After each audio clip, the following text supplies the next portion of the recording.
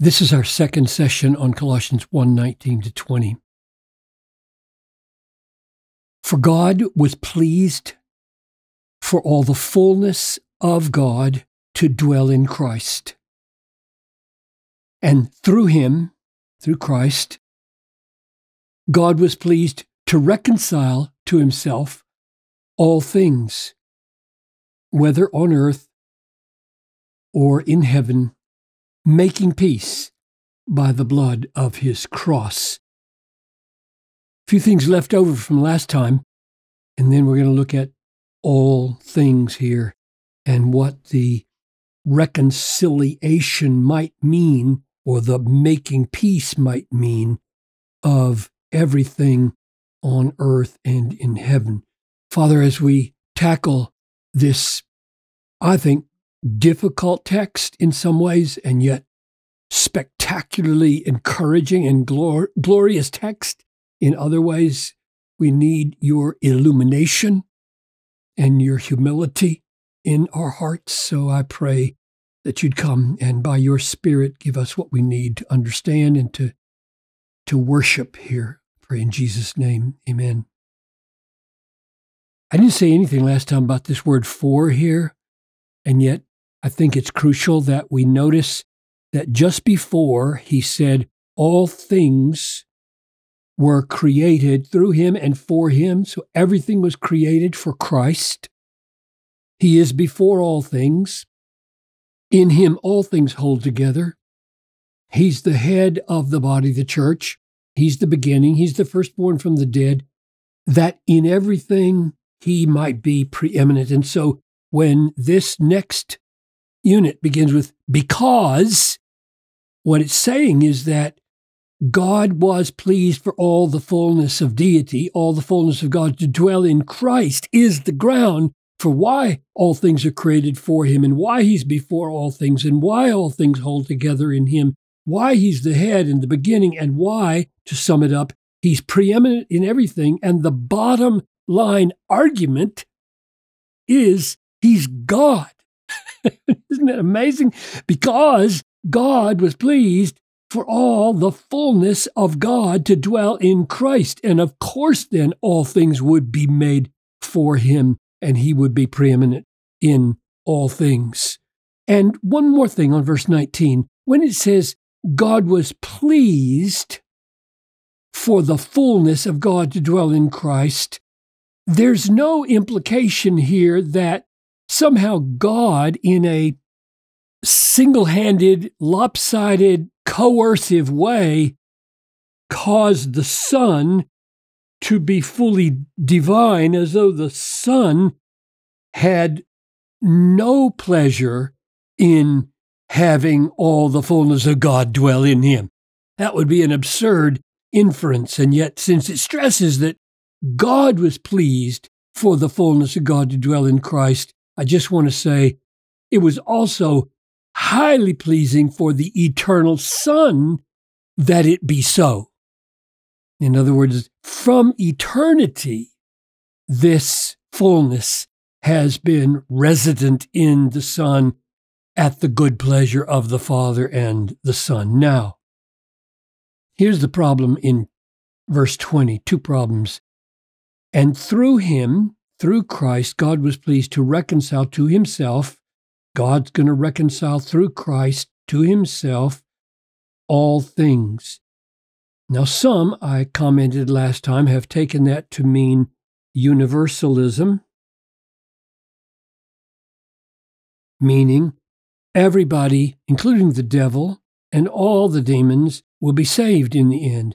They will be reconciled to God by the blood, made peace by the blood. So the blood will reconcile not only repentant sinners, but Satan as well. There won't be any hell. There won't be any eternal wrath. Here's the problem with that. There are just so many passages in the New Testament that say there is no such thing as an eternal future without the punishment of the wicked. Here's Colossians 3:5, just to stay close in the book. Put to death, therefore, what is earthly in you, sexual immorality, impurity, passion, evil desire, and covetousness, which is idolatry. On account of these, the wrath of God is coming. wrath is coming on sin, not reconciliation on sinners that are impenitent. Wrath is coming. How long will that wrath be? 2 Thessalonians 1:9, Paul says, they will suffer the punishment of eternal destruction. Not temporary, not as if hell could last 1,000 years and then the hell would be burned out of people and they would all be saved in the end by the blood of Jesus. This punishment is called eternal in 2 Thessalonians 1:9. Similarly, Jesus had already set the stage for that. These will go away after the parable, sheep and the goats. These, the goats, will go away into eternal punishment. Eternal punishment, and the eternality of the punishment is parallel with the eternality of life, but the righteous into eternal life. So as this eternal and this eternal are parallel, therefore if life is eternal, punishment is eternal. Same thing in Revelation 14:11. The smoke of their torment goes up forever and ever. That's the strongest expression of eternity in the Bible.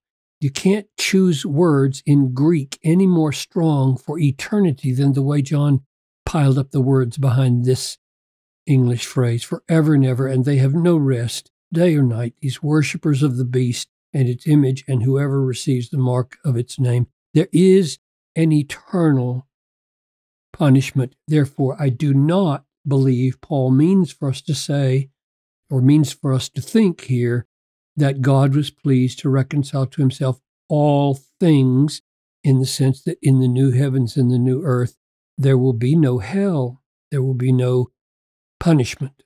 Well, then what does it mean? And let's stir in the second question.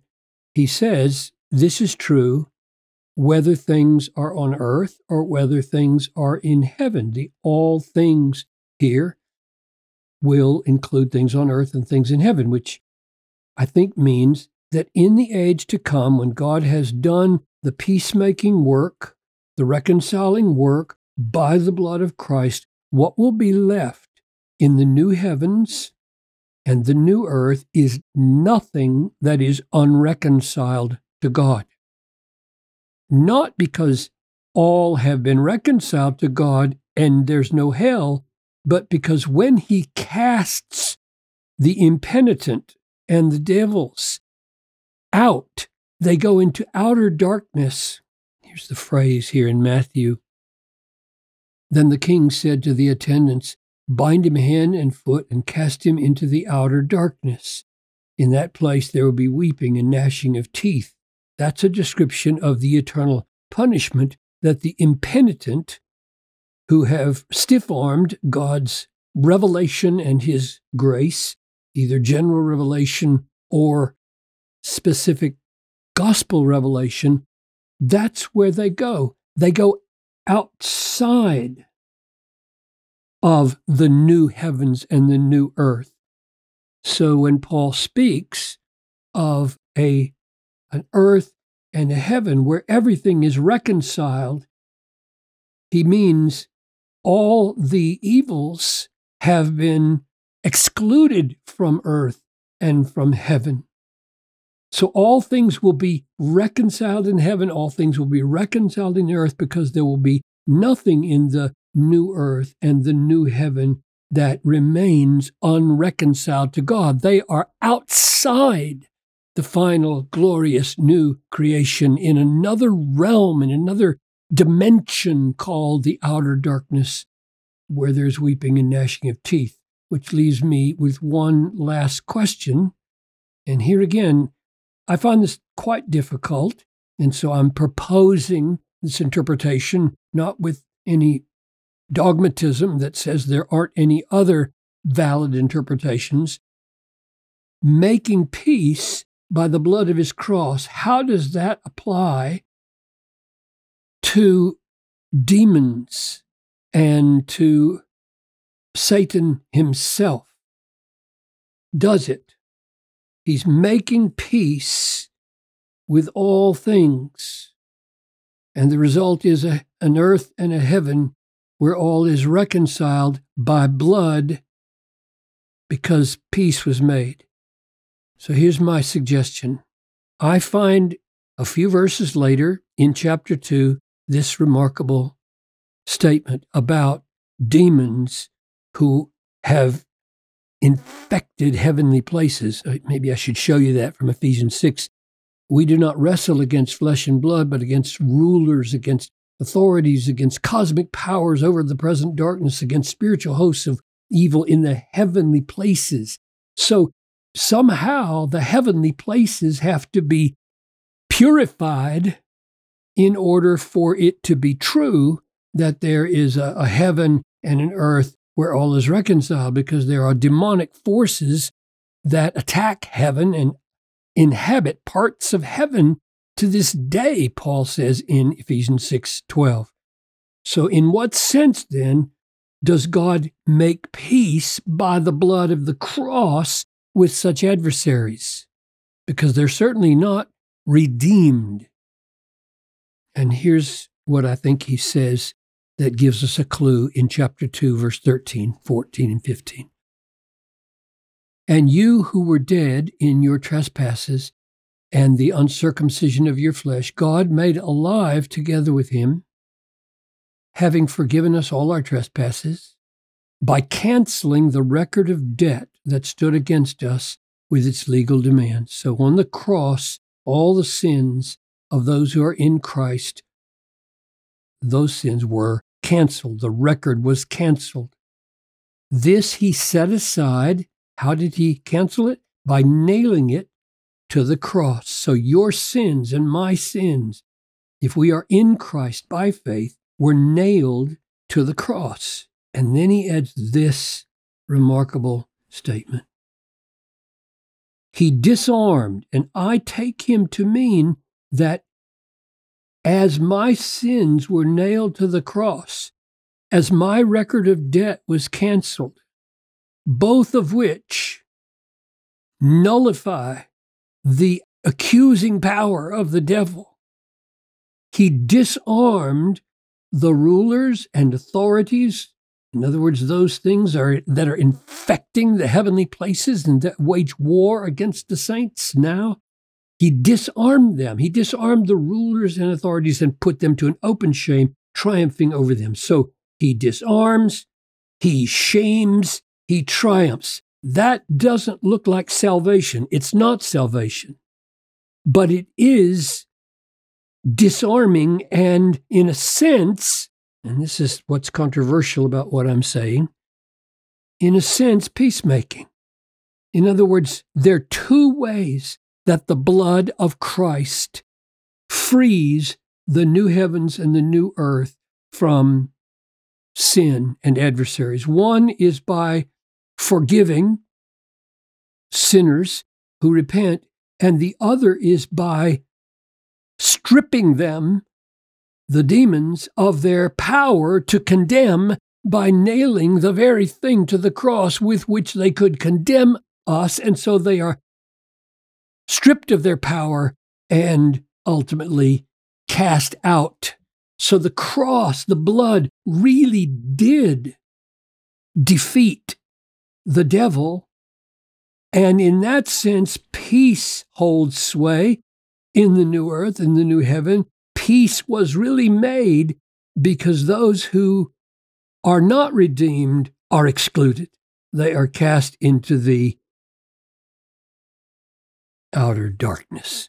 So that's my attempt to understand how all things can be reconciled by being excluded if they're not penitent, and how even things that have been infecting heaven as demonic powers can be defeated by the blood of Christ, and that defeat be counted as the way peace was made in heaven and on earth.